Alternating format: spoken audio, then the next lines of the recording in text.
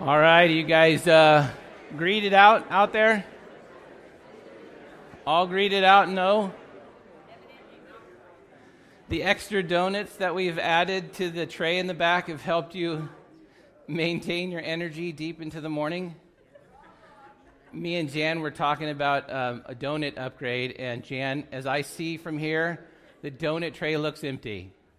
We have done well. You have consumed an extra box of donuts, so we've rewarded you, and congratulations.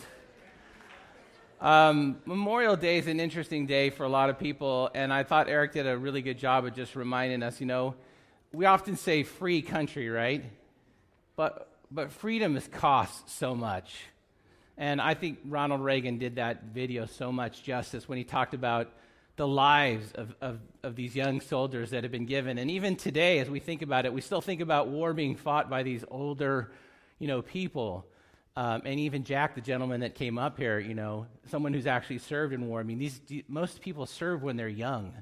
And I just thought that video was such a paying tribute to realize that it's often on the backs of the young, that this freedom has been given. But the reality for the church is every Sunday that we walk through that door, every Sunday, just like communion is a great reminder, it's such an amazing reminder of the church of the cost of the freedom that we have just to worship, right?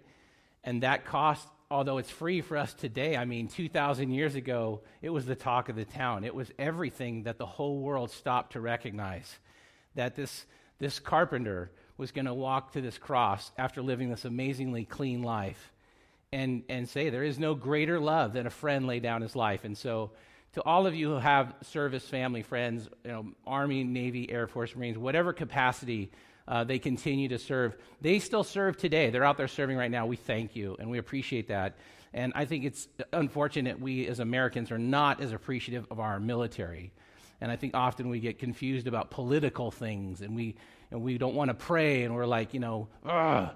But that's just, fight that urge. Would you fight that urge and continue to pray for our country, continue to pray for our president and those people that fight and serve, because they're giving their all out there every day. And sure enough, every morning someone will pop on the news and say this person is passed or this person is passed. And I think it's really important, not just one day a year, to stop and recognize that everything we have has been a gift. And whether we're thanking our military today or just recognizing our own freedom and faith, be considerate of that every day, right? Because this sequence that we happen to be in on Memorial Day is James 1, 9 through 18. It's on trials and temptation. And let me just tell you, to get to this spot here today, for me, has been one of the most entertaining TV shows a human being has ever lived. Starting from Wednesday, God has just allowed me to see this message come alive in my own life. And so I'm going to share with you what James had to go through, but I also want to let you know, too, that just because you're a pastor and just because you walk with the Lord and just because you believe that God is good does not mean for any of us that there's a free pass in this. Everything comes with a cost. And so even for me to stand before you today, I'm not going to weigh you with everything that I've gone through this week, but I can assure you the smile that I have and the sense of joy that I have even to stand up here this morning is true. Because there's many different trials this week that would just say, it's too much, it's overwhelming, take a break and run and hide. But I can tell you that the Lord is good, and having the perspective that James wants to help us have is so crucial to your success, just like my success, and how to persevere through trials and temptation. We're going to stand tall, we're going to stand strong, and we're going to stand firm. And that's what James is going to teach us, right? So let me pray, and we'll get started. If you're with your Bible this morning, we're going to be in James 1, 9 through 18. James 1, 9 through 18. All right, let me pray.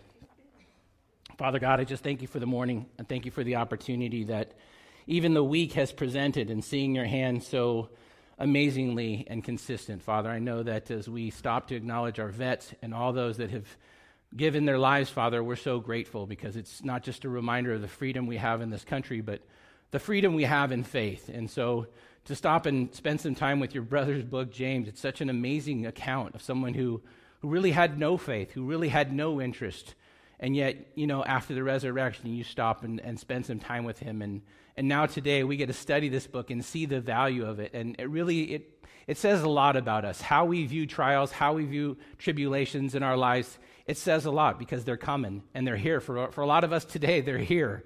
And so I just pray, Father, that your word would speak and be the source of encouragement that it was to your brother, and that it is to me, and that it is to anyone who finds grace, peace, and mercy at your feet, knowing that you, as 1 Corinthians said, have provided a way through all of this. Father, we do it all and say it all in your Son's amazing and holy name. Amen. So the concept for James that's going to be really important is this concept of standing firm. And standing firm for him is the idea that if you don't stand firm, you're going to be tossed about. And if you don't stand firm and you're tossed about, then you're going to suffer from being disobedient. And for me, when it comes to standing firm, there is a passage in the Bible that I think says standing firm so amazingly clear. It's Ephesians 6. Now, a lot of us use this as the armor of God, but since James is actually writing before Paul, I want to read it for you again just in light of this, because James is writing before Paul. So when it talks about strong and standing firm, think about this as we read through the passage there. Let me flash back to Ephesians 6 and tell me if you don't sense this standing strong in this verbiage. Finally, be strong in the Lord and the strength of his might. Put on the whole armor of God that you may be able to stand against the schemes of the devil. For we do not wrestle against flesh and blood, but against the rulers and against the authorities, against the cosmic powers over the present darkness, against the spiritual forces of the evil in the heavenly places. Therefore, take up the whole armor of God that you may be able to withstand evil every day, and having done all, to stand firm. Therefore, stand firm. Is there a theme in that or what? There seems to be a very significant theme. And so the reason why I want to cross-reference that is because I believe that James ends up being a founder of the church. And because of that, this writing heavily influences all those who write after. And so since we love to fall back on that passage, I think it's great in light of that to think about who James is, because that for him is crucial. How do you stand firm? How is your spiritual posture going to be when the trials and tribulations of life come? You see, because the reality for James's life is this.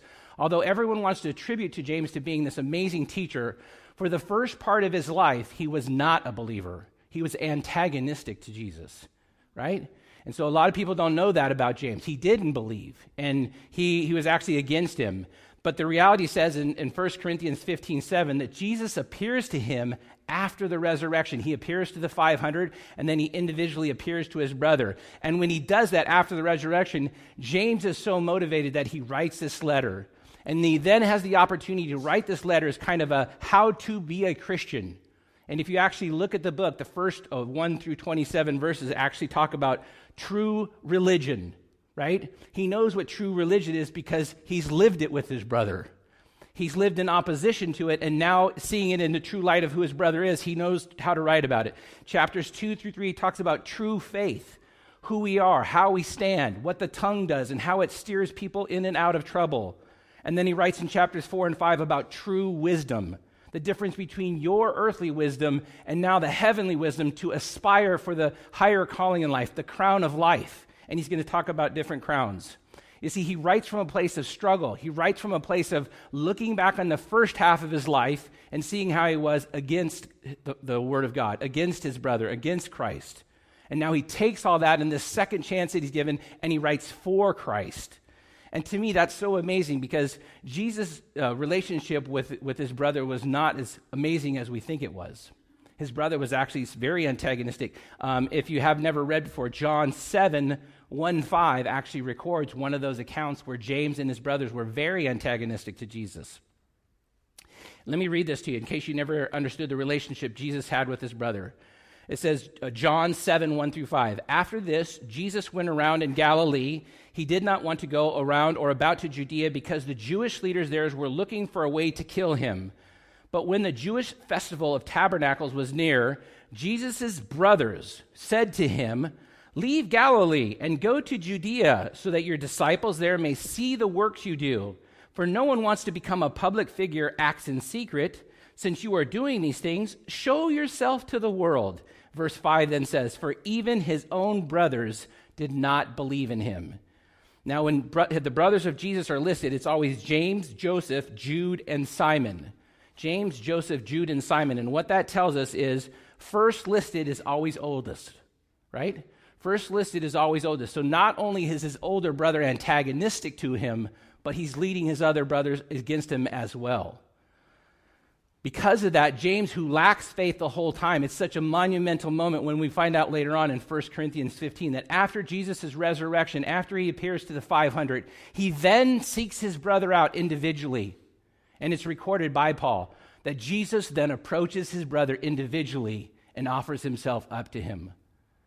Can you imagine that? Can you imagine before the book is ever written? Can you imagine the moment that your brother, the one you've been scoffing, the one you've been mocking, the one you've been leading your brothers to be antagonistic to your whole life, comes back to you and says, James, we need to talk. I've risen, and everything that you said about me is unfortunate, but the reality is, the truth is, I am what I am. And I need you to understand something. Although you've lived your entire life completely opposed to me, I need you. Can you imagine the discussion that James and Jesus must have had right there? Can you imagine the sense of frustration, anxiety, confusement? I mean, James must have been going through everything. I mean, even just thinking about this as I wrote the paragraph down, I was thinking, no wonder why James screams urgency. We must go, we must do. Can you imagine squandering your entire life being next to Jesus every single day and mocking him and prodding him and saying, go do and go entertain, and then having your brothers laugh and giggle. There goes Jesus. He thinks he's the Son of God. And here he is, the risen Lord, standing face to face with you saying, James, it's time. We got to run. And James is like, all right, I'm going to write about it. I'm not going to be washed by the sea anymore. I'm not going to be tossed about. I'm going to look back on all these different situations, and I'm going to consider them all joy. And I'm going to look back on every situation with a different understanding, a new perspective that you are going to give me. But urgency will be weaved through all of it because I realize now I have squandered so much of it. And so I don't know how much time I have, but let's go. And isn't it funny that the church, at that very time, Christ's resurrection, what happens to the church? It's just being birthed, right? The church in the book of Acts is just being birthed. And who comes in to birth the church? Who comes in to be this great pillar of the church and leads the church in Jerusalem for 30 years? James. 30 years he goes on to lead the church. He's known as a prayer warrior. He's known as a pillar. He's one of the founding fathers. And even in his last days, as the rocks are flying and the traditional salute for everyone who starts the church, who's opposed to Rome, who's opposed to the Pharisees, as the rocks are flying and he stands in front of them, James dies a martyr, stoned for his death, and he stood firm. One day, completely opposed, and one resurrection afternoon, completely for. So as you read James, you have to get away from everyone else's interpretation. And there is a myriad of interpretations out there. James is for this guy. James is against this guy. James isn't worth anything. Everyone seems to have all their understandings of James. But James was Jesus' brother.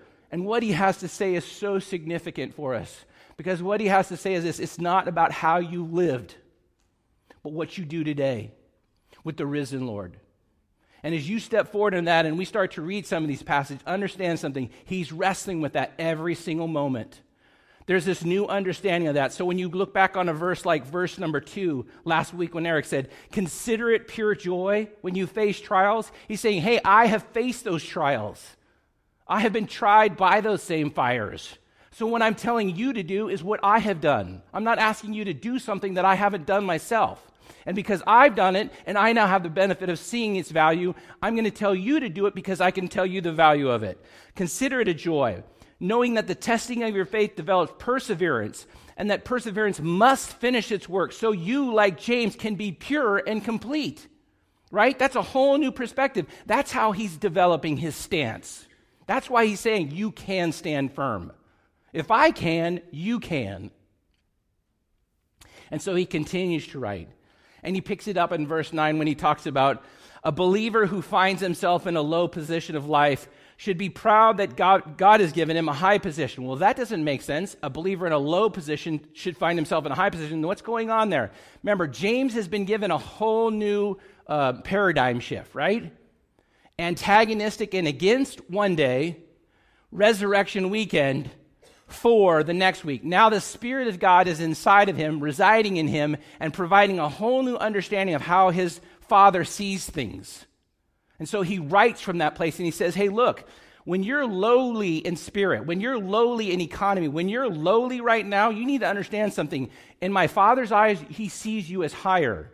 There's a benefit to your current status. One, because you don't have much, you appreciate more already. Think about that.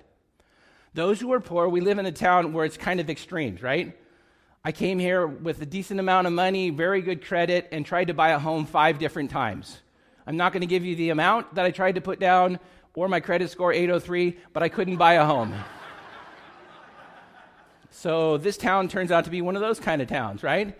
So Jen and me don't feel lowly, but obviously in this town we're just not that available. So we trusted God with it and finally realized we can't buy a house, right? The benefit of not buying a house is we trusted God with whatever we could buy. Now ultimately, the only reason we have a townhome or condo or whatever it actually is because we bid on every single home, and then everyone else would bid on a home, and we never got any home. If the home said $450, it sold for $520. So we finally told our realtor, who was from Texas, and she didn't understand anything, but we told her this: bid $5,000 less. Where's my wife? Where's Jennifer? Yes. I said, bid $5,000 less, and she said, nope, Jeff, that doesn't work. I know y'all are not understanding me. It's going to sell for about $30,000 more. And I said, good. Bid $5,000 less. And tell her this: I'm a pastor. I want to live in my hometown. I was born in Hogue. This is a homecoming for me, and I've got to work and live in the same town. And if you guys know where Tom lives, on Wakeham Street, the other side of the street is Santa Ana, right? Costa Mesa. It's as close as I could be and live where I'm like, put the bid in and tell her I believe that God wants us to have this house. That house sold for $37,000 over in its bid war, and she took our bid for $5,000 less. Right?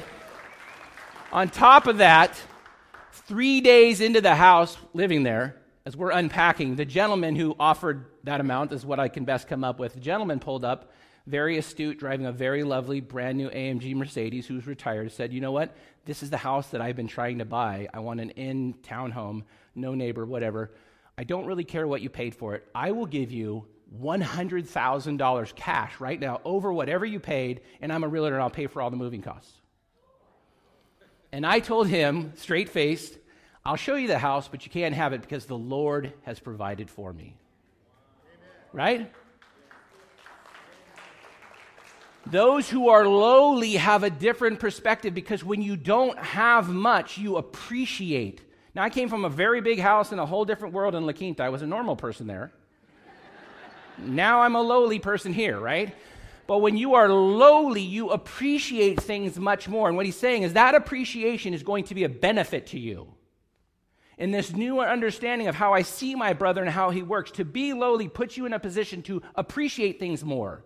And that's a benefit to you because pride and arrogance and boasting are now going to go away because you don't have much to talk about. And what you do have, you're going to be far more appreciative of. So let's role reverse here and let me tell you how blessed you are. Do you get that? It's a whole new appreciation and a whole new inspiring to this lower level of class of society saying, you have value in my brother's eyes. And they're like blown away. And then he goes on in verse 10, it's a little bit of warning here. There's some irony in this. This reads a little difficult, so let me help you with the irony. But someone who is rich should take pride in his low position because that will fade away like a wildflower. Now, what he's saying here is there are wildflowers all throughout Jerusalem. There are beautiful flowers that spring up with certain rain showers and whatever. And it's not that they're not beautiful. The problem is they're here today, gone tomorrow. Okay? If you're boasting about your riches, if you're boasting about what you think you have, you might be rich and famous and all this today or tomorrow, but when that goes away, all that's left is what? Nothing. And you have nothing to fall back on. Where that poor person who is asking the Lord every day for their food, for their water, for their shelter, is developing an intimacy, a need in their relationship for God that you don't have. So you should be cautious, rich person, about what you're boasting about. You might as well go ahead and boast because it's going to be here today and gone tomorrow. But you should also have a new understanding and respect for the poor because they're teaching you something. And that's a value that we should all have. Don't become subject to your boasting. That just leads you into more moral and spiritual issues. Instead, have a new view, a new understanding of the low and the poor and what God says. And that's part of what the letters that they will go on to write, right? All throughout the New Testament, take care of who? The poor, the widows, the lowly, right? He's writing this. James is inspired. He's writing this and he's telling, and you see that all throughout the New Testament now. This teaching now goes out, and he's telling them it's a reverse hierarchy in my Father's economy, and my brother said it, and now I have to live it, so you need to understand it. He's going to continue with this teaching in verse 11. The sun rises, its burning heat dries up the plants, their blossoms fall away, their beauty is destroyed, and in the same way a rich person will fade away, even as he or he goes about his business. Now this is a little bit more stern warning. What he's saying here is, one day fire will test everything, okay? When the fire tests something, what happens is it burns off what they call dross. Now, if you've never been involved with a refining process or whatever, is everything that's dross is consumed by the fire. And as the refiner works with that, the other elements that are not pure are burned up. And as he continues to work in this refining process, at the last moment, the element becomes completely pure. The refiner has the opportunity, what they call this flash point, that the element then goes mirror. It's pure, right? And in that purity, the refiner sees his reflection and he shuts off the heat. Now, I've always thought that was one of the most amazing examples ever from the real world to the spiritual world. Because think about that. James's perspective is, here's how my Father is using trials and temptations in your life. He's burning off the dross. He's burning off everything about you that you don't need, that isn't pure. He's burning it off. And you can't be trying to hold on to it all because it's not pure. It's not going to last anyways. And what he is leaving in you, what will remain in you, is the purity of who he is and what will last forever. Where moth and rust, and thief will not steal. He's helping you store up a pure. It's a different perspective. And once he sees himself in you and you are refined, he'll shut that thing, the temptation, that trial, it goes away. And that scenario is over, and you've learned and you've gleaned that truth from him, and you can move on. The problem is when we're in that refining process, we fight and we struggle to hold on to all these other elements, and he's saying, let it go. Right? There's no, what's the old saying? There's no U-Haul behind a Hertz. Where's Tom at? Have you towed any U-Hauls behind any Hertz lately? Yeah, the box is pretty limited on size and space, although I see them now trying to double stack. You can rent one where you get one and you can put your husband here and your wife here, and I guess that's about as much space as you get. You can stack family members or whatever it is, but you don't get to take stuff with you. And then all your stuff is left behind, and then people fight over it, and if you haven't written out a living trust or will, then the court gets to dilly-dally with it, and you know what? It's all a giant waste of diversion of time, right? It's just stuff. You came in with nothing, and you're leaving with nothing, and one day the Lord's going to restore it all with all the stuff you need. Why are you so distracted? I get distracted by it too. He says, you know what? Verse 12, the reality is, blessed is the man who keeps on going when the times are hard and has come through them. Then he will receive a crown, and this crown is life itself, the crown which God has promised to him. It's not a crown like what you're used to working for. Now, there was a couple of different crowns that were available. There was the runner's crown, right, the wreath. If you ran the Olympic, you won the Olympic. The wreath was a crown to aspire for. But how long does a crown of greenery last? 2 weeks? There was another crown that you got for a wedding. It was a beautiful crown. It was flowers. It was the most beautiful flowers that were available. And you would get this beautiful bouquet, a crown to wear for your thing. How long does that last? A few days? And he said there was even the crown that the king would wear. Gold. Oh, and the people were like, oh, the king in gold. What is gold in heaven? Concrete.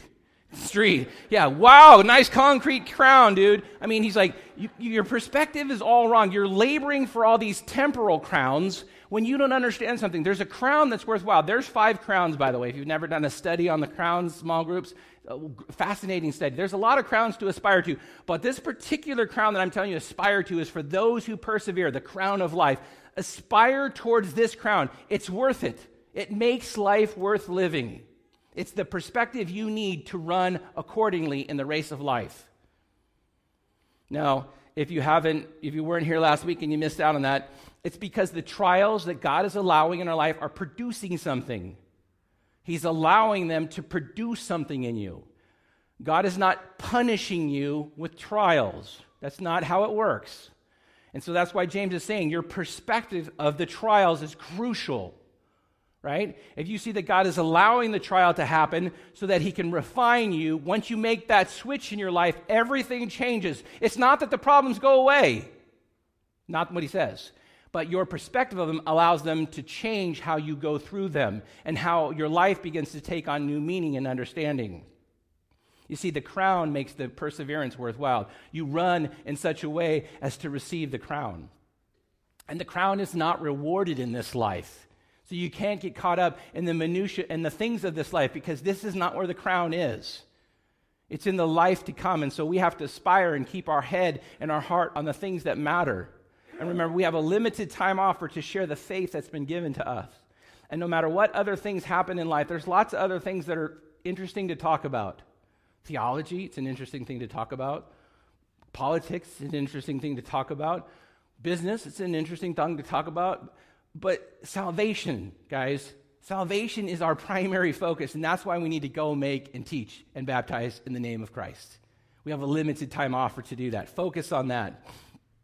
He said, if you can do that and persevere, then you, like the church of Smyrna, will receive the kind of reward that's worthwhile, the kind of reward that lasts forever. It's not the kind of crown that's temporal and goes away. It's the kind of crown that the Lord will give you. Now, obviously, like I said, if you do this study on crowns, you'll see what's going to happen. We're going to have them for a period of time and give them back. That's all a different study, but it's an exciting thing to realize that we labor for something. There's an opportunity to labor for something. He says labor for that. Now he's going to transition out of that, and he's going to move through 13 through 18, and he's going to talk about temptation. And the first thing I want to catch in 13 is the first two words, when tempted. When tempted. Not if tempted, but when tempted, because it says, when tempted, no one should say, God is tempting me, for God cannot be tempted by evil, nor does he tempt anyone. So the first thing is, this is the key verse of this first kind of few verses, and the idea that if you're tempted is not an option, okay? As soon as you come to faith, as soon as you make a transition, as James is, to see Christ as the risen Lord, temptation is now going to be part of the picture. Struggles and trials. In this life, you will have, right? You now have to change your perspective to stop blame shifting as we've always done from the garden on. Why? And just understand, okay, what are you trying to do with this? Why does not answer anything? And so he says, here's a new question for you. Not if the issue will arise, but now that the issue has arisen, what are you trying to do with this issue in my life? Now, as I look back on the first half of my life and all that poking and priding and denying that I did of you, all those miracles I saw, everything that James has to reflect, how did that refine me? It created a huge sense of urgency for him to do right now, to remember what he had done in the past and to do right by that now. And so that's why a lot of people say James is a book, based on works. Well, if you had lived your entire life saying no to Jesus, an entire life prodding him and poking him and being antagonistic, when you finally came to true faith, you would be very encouraged to do right as quickly as you could nonstop, right? Am I right? I mean, absolutely. He's motivated. He's highly motivated to say, wait a minute. This guy really is. I saw him die, and then he came back to me and he said, James, you got it wrong. It's okay. Let's move on. Man, with the second chance like that, James is not going to mess up. James can go to his death. They can throw the rocks. They can do whatever they want. And you see that in all the disciples and the apostles as they're going to their death. They died horrific martyr's death, right? Don't hang me in the same way the Lord is. Turn me upside down. Where do you find that kind of confidence and strength? To say, I can't even die in the same position as the Lord. Because you've seen the risen Lord. Because you know that he's beat it. And there's no temptation to say, I'm worried about dying. He says, look, guys, here's the situation.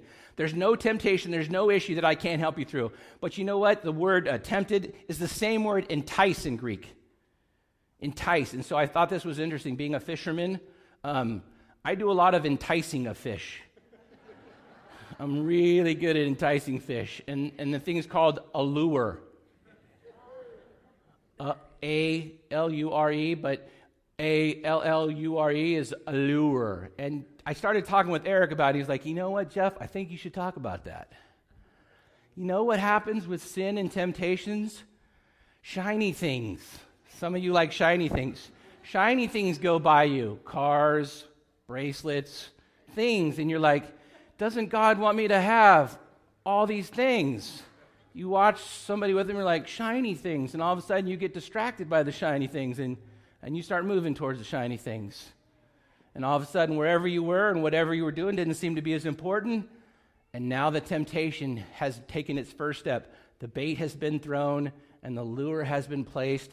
And let me tell you, as a fisherman, there's nothing more exciting when I throw that lure out there and I start ripping it in and I see the flash as that fish turns sideways and profiles, and I know something's chasing that puppy.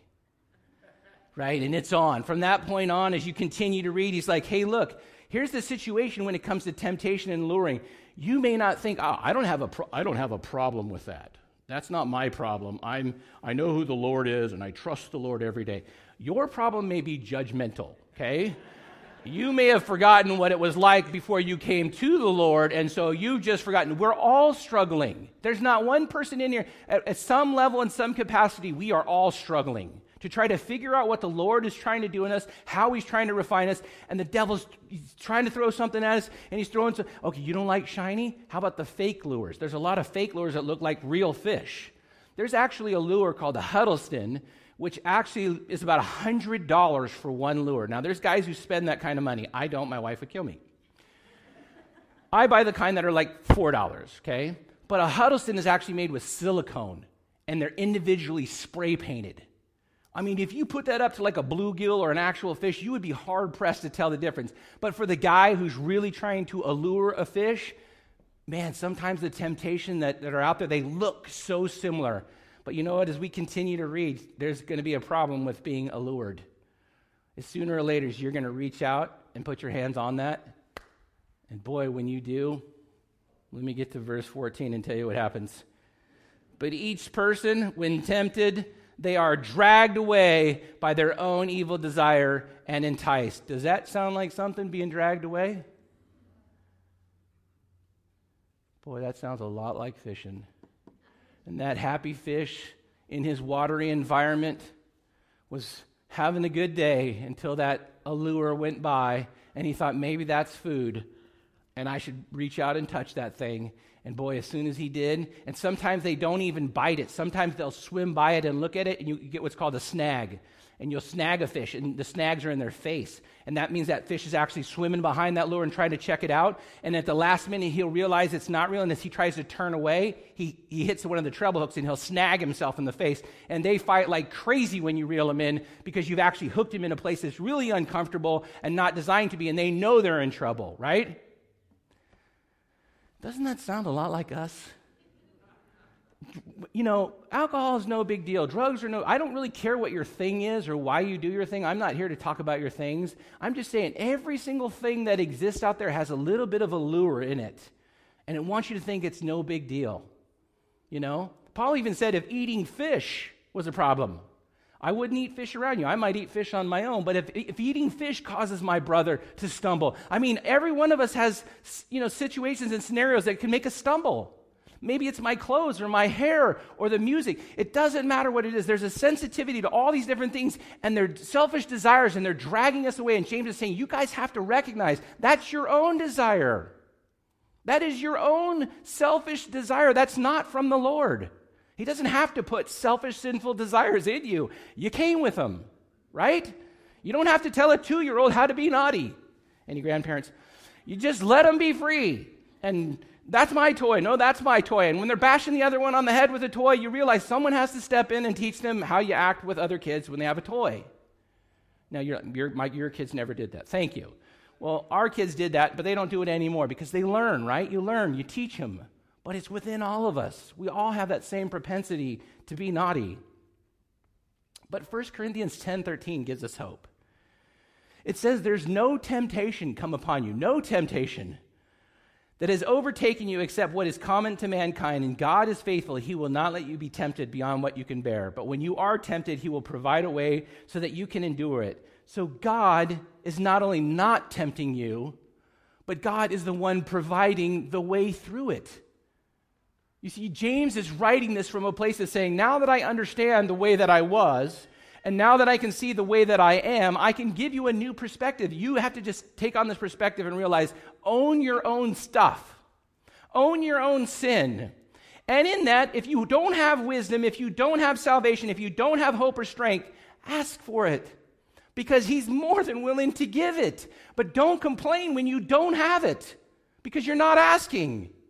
And that's the correlation. You don't have because you don't ask. And you struggle because you try to take it on yourself. But it's your own selfish desires. My selfish desires. I tried to leave Thursday to go fishing because that's all I ever do in life. And my friend called me and said, hey, he's a private fisherman, and he says, I'm going to be in Big Bear fixing a house up, and if you get up here, I can take you fishing. Wow, that sounds awesome. I left Thursday at 3 o'clock thinking I was going to go relax and go fish and get ready for this weekend. Nobody told me it was Memorial Day weekend. I paid $9.75 to drive in fast track doing 3 miles an hour. I cursed the day I was born by the time I made it to Green River. And by the time I actually made it to the 15, I didn't want to fish. I didn't want to drive. I was struggling breathing. I was borderline road rage. And if I could have pulled over, which there's no lane to do that, I would have pulled over. I needed a serious adult timeout. I don't drive in traffic anymore here. You know what I'm saying? I drive from Bear down Sunflower into I'm 7 minutes to work, and maybe there's a little traffic 12 minutes back. When you're 6 hours trying to go have fun, the fun is gone. There's no fun left anymore. And I got to Big Bear. I didn't want to fish. My friend is like, yay, let's go. And I'm like, no, stop jumping, sit down, go get a drink, do whatever you want, leave me alone. I need some time out. And I try to just sit on the lake and just breathe, right? The temptation is like, okay, Lord, I need this. And then we get it, and we're like, everyone clear the road. It's like, you know what? They're not going to clear the road. And it's going to be a gut check for you to find out what's in you. And you know what? It's inside of me. It's in my closet right here. I know it's inside you because it's inside of my closet. And when I was done fishing Friday, by the way, I caught a huge trout, and biggest trout I've ever caught while I was up there. And the problem was I knew I had to come back down the hill. And so Friday at 12:30, because I'm behind on my message and I need to come down, I knew I was going to be coming down to a lot of traffic. So the joy of catching that great fish was simply overwhelmed by the thought of coming back down the hill. Thank you for turning me off. That's a sign right there, right? Okay, Terry, I get it. And you know what? I just drove down the hill just telling myself, you know what? You don't get to preach on trials and temptation without enduring it. And I wish I could tell you that's all it was. But after I caught that fish, it was like a 5 or 6 pound trout, and I lived up there on the lake and fished a lot. I never caught a fish that big.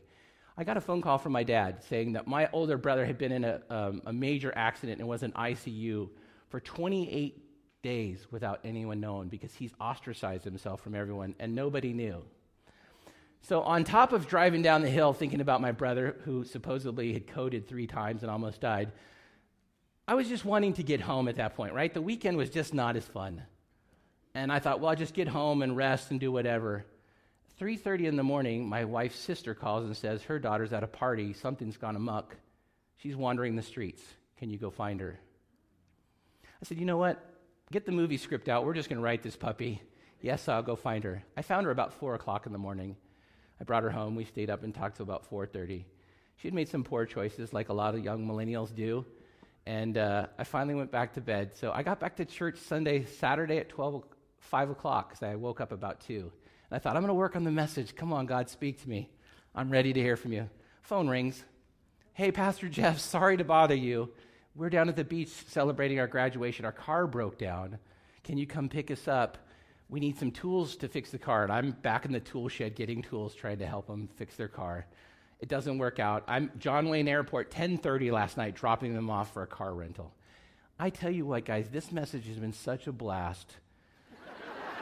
Such a blast to work on this week. I think Eric is the luckiest guy to be able to preach every Sunday and have that kind of adversity attack you every week. And you know what?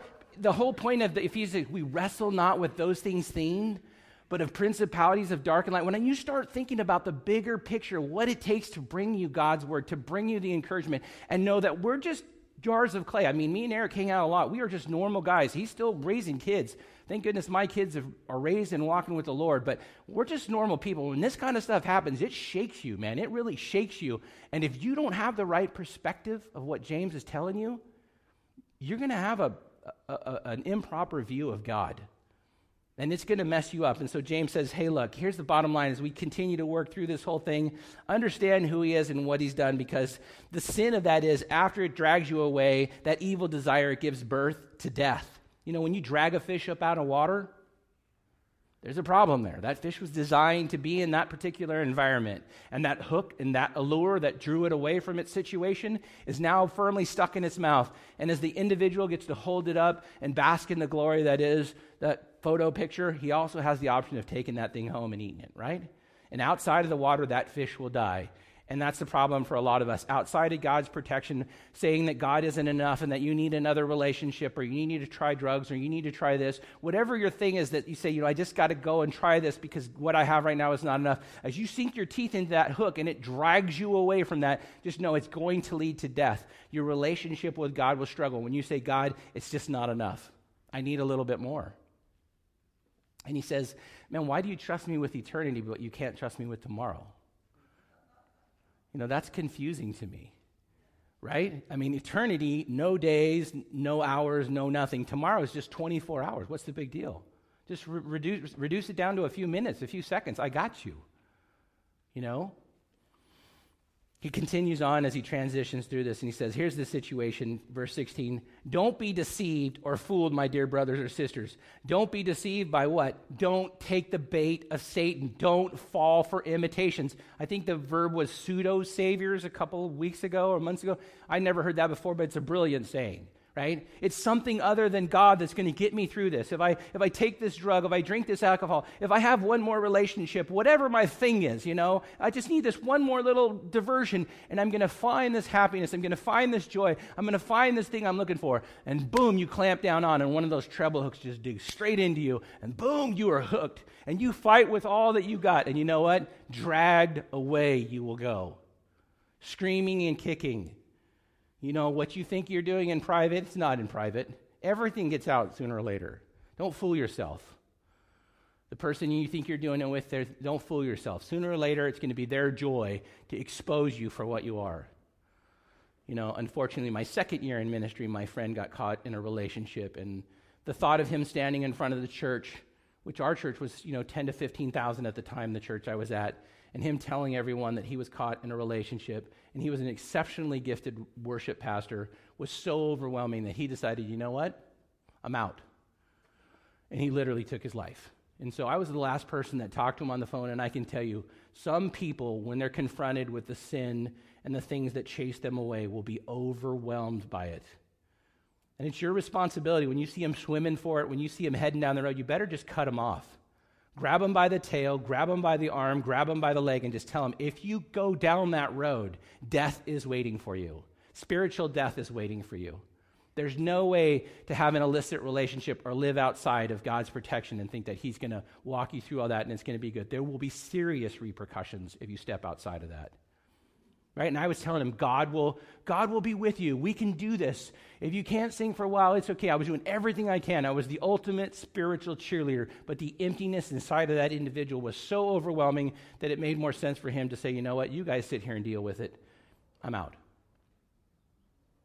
And by the way, this generation of millennials that I'm dealing with, the younger 18 to 28, it's an all-time high with them right now. Their frustration level with all the information and all the knowledge and all the wisdom they have is still leaving them empty and frustrated. And you know what? When you're empty and frustrated and you have all the information and all the knowledge in the world and it still doesn't work, you look for another way out. So please continue to pray for me and Jen as we try to minister to young adults, because they are frustrated at a whole new level than you are, because they have everything.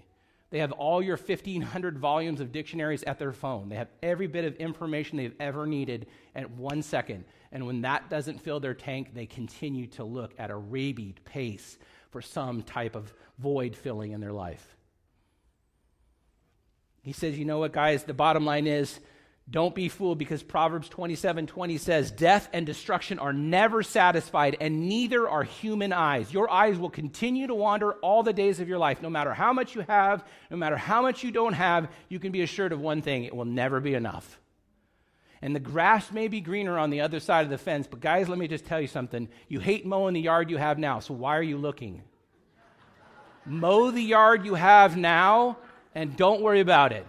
Some of you guys just need to go to AstroTurf and stop mowing lawns, period, because this idea that there's something better on the other side of the fence is just a distraction, right? As long as he keeps you distracted, you're not being the man of God you need to be. As long as you're wondering what's over the fence, you're not being the husband you need to be. You're not doing anything you need to be as long as you think there's something else over there. And you got to get to that fence, and you got to get to it. And as soon as you look over, bam, set that hook. And the devil got you, and it goes right down the road. And you're like, there's these little flasher things on my screens, and I'm not really looking for it, but, I'm worried about it. It's called pornography, whether it's 5 minutes or 5 seconds. If you have to see it every single day, get a new computer. Get a computer. I use integrity.com, and they filter everything.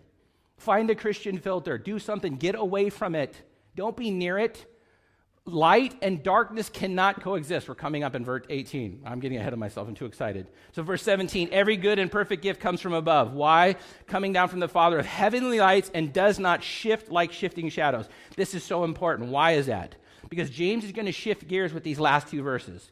He's going to shift gears and say, look, here's how you overcome these situations. You're going to focus on good. In order to stand firm and to get your position, you want to focus on good. And one of the things you want to focus on is light and darkness don't coexist.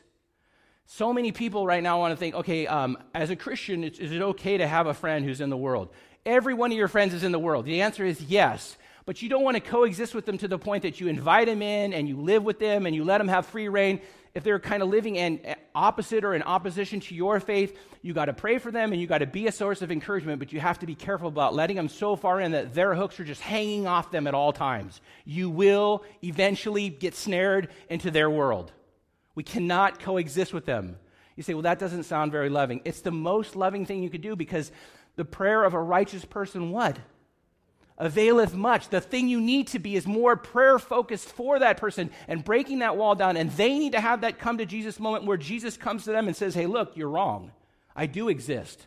And your current atheist or agnostic opinion of me doesn't work. And I need you to have that moment with them. That's when you can come in and be more and do more. But until you realize what your role is, you are usurping the authority of the Spirit in that. And you need to stand down and just hold them up in prayer and say, God, you work with them. God, you do it, because light and darkness can't coexist. And me hanging out with them and going to the movies with them and doing all this stuff, and them talking about Satanism or Wiccan or some kind of work, we cannot coexist. That's not how we're meant to. That's not how we're designed to function. You need to pray for that person and give them space and let the Lord work on them. 1 Corinthians 9, I want to become everything to everybody. Trust me, that is my battle cry. If I could, I would. But you know what the hardest thing is when me and Eric talk about stuff, and the reality is that we're just not going to be it for everyone.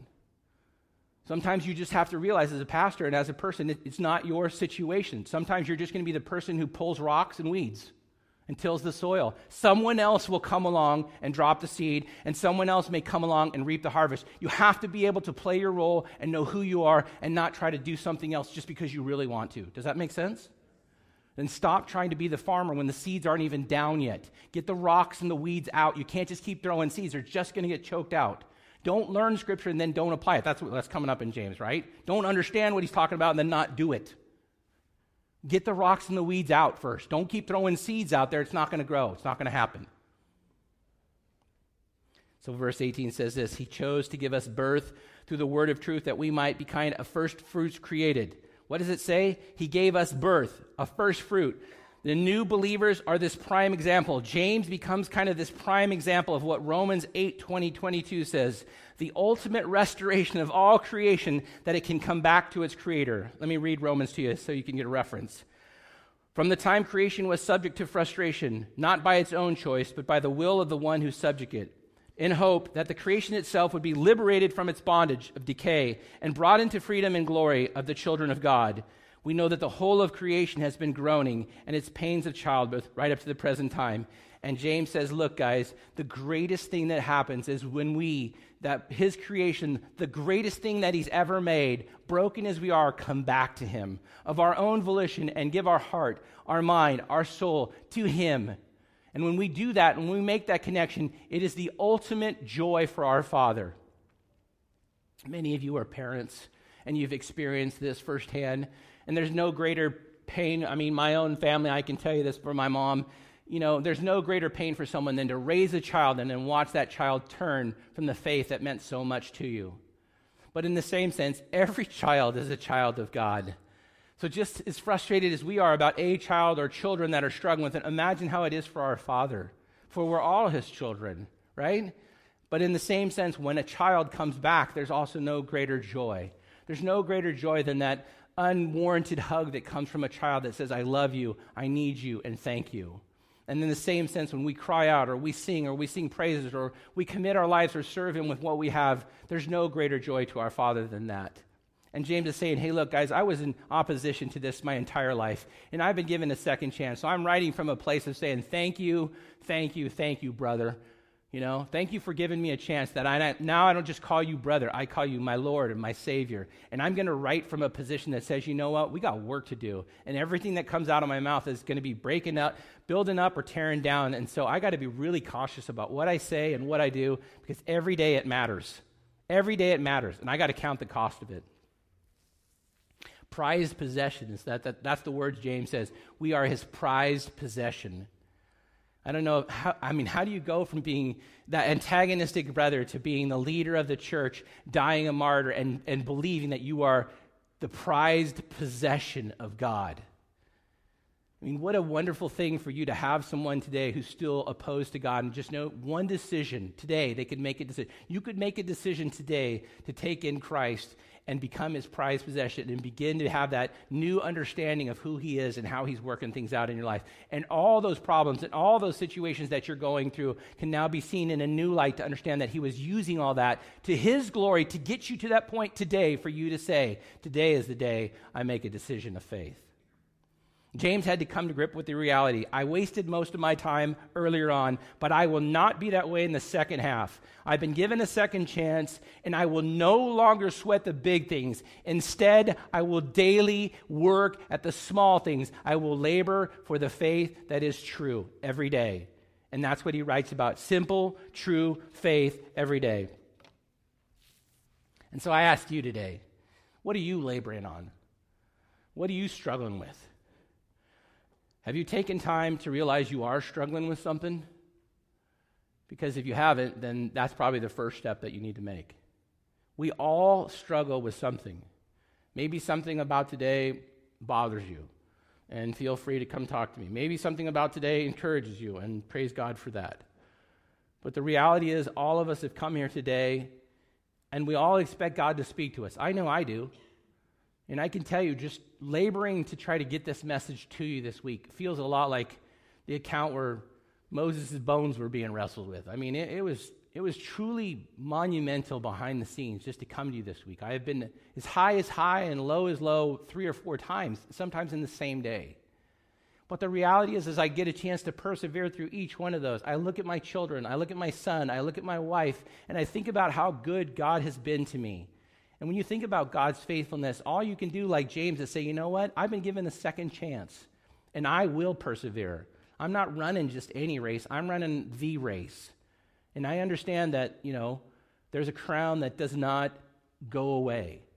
And so I'm going to press hard. I'm going to challenge my body. Paul said I beat my body. Where do you think these guys in the New Testament get all this stuff? Now I start to see so much of the New Testament writers all flowing out of James. He's saying, I can see James talking to them and motivating them. James is like this senior pep talker at the rallies. And he's like, guys, this is the way it's got to be. I am the biggest goofball in here. I live with the guy every day, and I didn't get it. But I get it now, so let's go. Let's go here. And they're like, go. And then all of a sudden someone's in a boat, and he's sailing across the sea, and they're going everywhere and doing everything because they're motivated. The church just got birthed. And in those first 30 years from the book of Acts, you see it just explode. Thousands of people are coming to the Lord, just in droves as it's starting. I mean, I pray for that kind of revival again in our own church, in our own world. Did you think if you were religious enough, you could avoid things?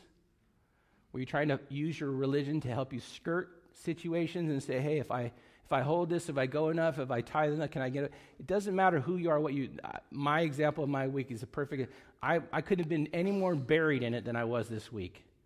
And it wasn't because I wasn't praying or I wasn't studying. I was praying and studying the whole time. It's life. In this life, we have it. So what is your perspective? Can you change your perspective today? Now that you know how to stand firm, make the consideration. I need to stand firm. I need to trust God. If you're not trusting God in all that you're doing, then today would you make a consideration just to look at what is it you're holding on? What's stopping you from putting on the full armor of God and standing firm? Once you have the full armor of God on, you are able to withstand any and all attacks of the devil. And by the way, the devil is not omnipotent, and he's not all-knowing, and he's not everywhere. So the devil, officially for the record, didn't make any of you do anything. He stands in front of the Lord accusing us day and night. He's our accuser. But we don't need anyone else to be naughty, right? We do it. I do it. Jeff Lee does it. I need to be responsible for my own thing. That's why I got to choose this day who I will serve, right? It starts with me. As for me and my house, we will serve the Lord. I got to pick that up and walk with that every day. And when I'm good, praise God. And when I'm bad, I ask for forgiveness. And that's what you got to do too. And that's what James is saying. Stop blaming everyone else. That started in the garden. No, it's the woman's fault, And we just blame shift all the time. It's not anyone's fault. It's part of life. Deal with it. Accept it that God is refining us and draw closer to him who has, from 1 Corinthians 10:13, provided you a way through it. Find the way through it. Learn what he wants from it and be refined so you can be the kind of man or woman of God he wants you to be. So when the rocks come or the arrows come, you can stand firm. And if it even means your life, then so be it. May you give your life a martyr for Christ, because there is no other higher calling. And by the way, there's a crown for that. It's one of the 5 crowns. Finally, what is your aspiration? He said, run for the crown of life. You're all running for something. You're all doing something. As you sit here today, even retired, you might still be aspiring to be or do something. What is it that you aspire or want to do with your life? Please make consideration for this. There's only one high calling in a Christian's life. There's only one great commission in the Christian's life: to go, to make, and to teach. And to do it in the Father and the Son and the Spirit's name. There's nothing else in our life. The high calling is that we go and we share the faith that has been given to us. Go and live that out. That word go is the same word as they use for mountaineering, traverse. As you are going, as you are living, live your life out daily for the Lord, regardless of the trials, regardless of the temptations, and know that he is sufficient and he will walk you through and guide you through, and you will have develop the kind of faith and perseverance that you need to grow old and grow in the Lord. And people will say, that guy has something I don't have, and that's interesting to me, and that's what I want to know about. Let that be your testimony that draws someone to you, rather than you having to say, well, I just don't have the ability to share. Live a life that's godly and watch him come out of the rocks to ask you, how is it that you're avoiding struggles? How come you're so happy? Where's your contentment coming from? Watch them come to you. They will find you. Trust me.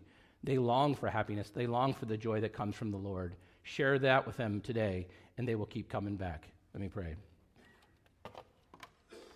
Father God, I just thank you for the morning, and I thank you for every opportunity that your word presents.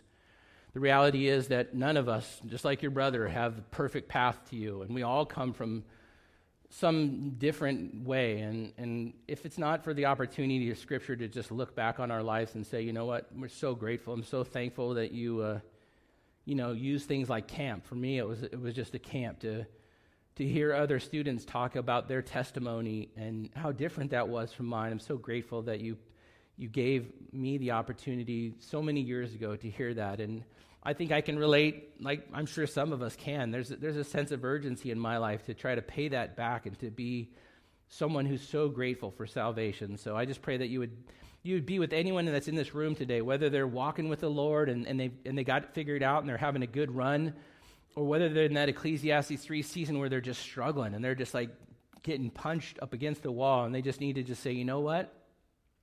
If this is the situation that you've put me in, Lord, then give me the strength to persevere. Father, I pray for any and every person in here, or even the message as it goes out, that you would just be with individuals that they would realize if they don't have, that they need only ask, that you are there to provide the wisdom to stop being tossed about.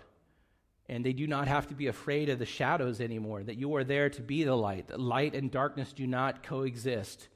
And the light of your truth helps push all those shadows away so that we can see things clearly. And I'm so grateful your brother took the time to write this letter from a new perspective, saying, hey, it's okay to not start off great. It's how you finish. And so he's not sweating the big things. He's just seeing the value of just focusing on these small things every day. And man, you've really given him some amazing wisdom. Such a short book. I know people that have actually memorized the whole book. It's such a short book, and it's just packed with such wisdom. And so grateful for it. I pray if there's someone here today who doesn't know that you, like James, are the risen Lord, that today would be the day that they step forward and into salvation. Father, may everything that continues to happen be said and done in Lighthouse Community Church, Father, be an honor and blessing to and through that amazing Son of yours.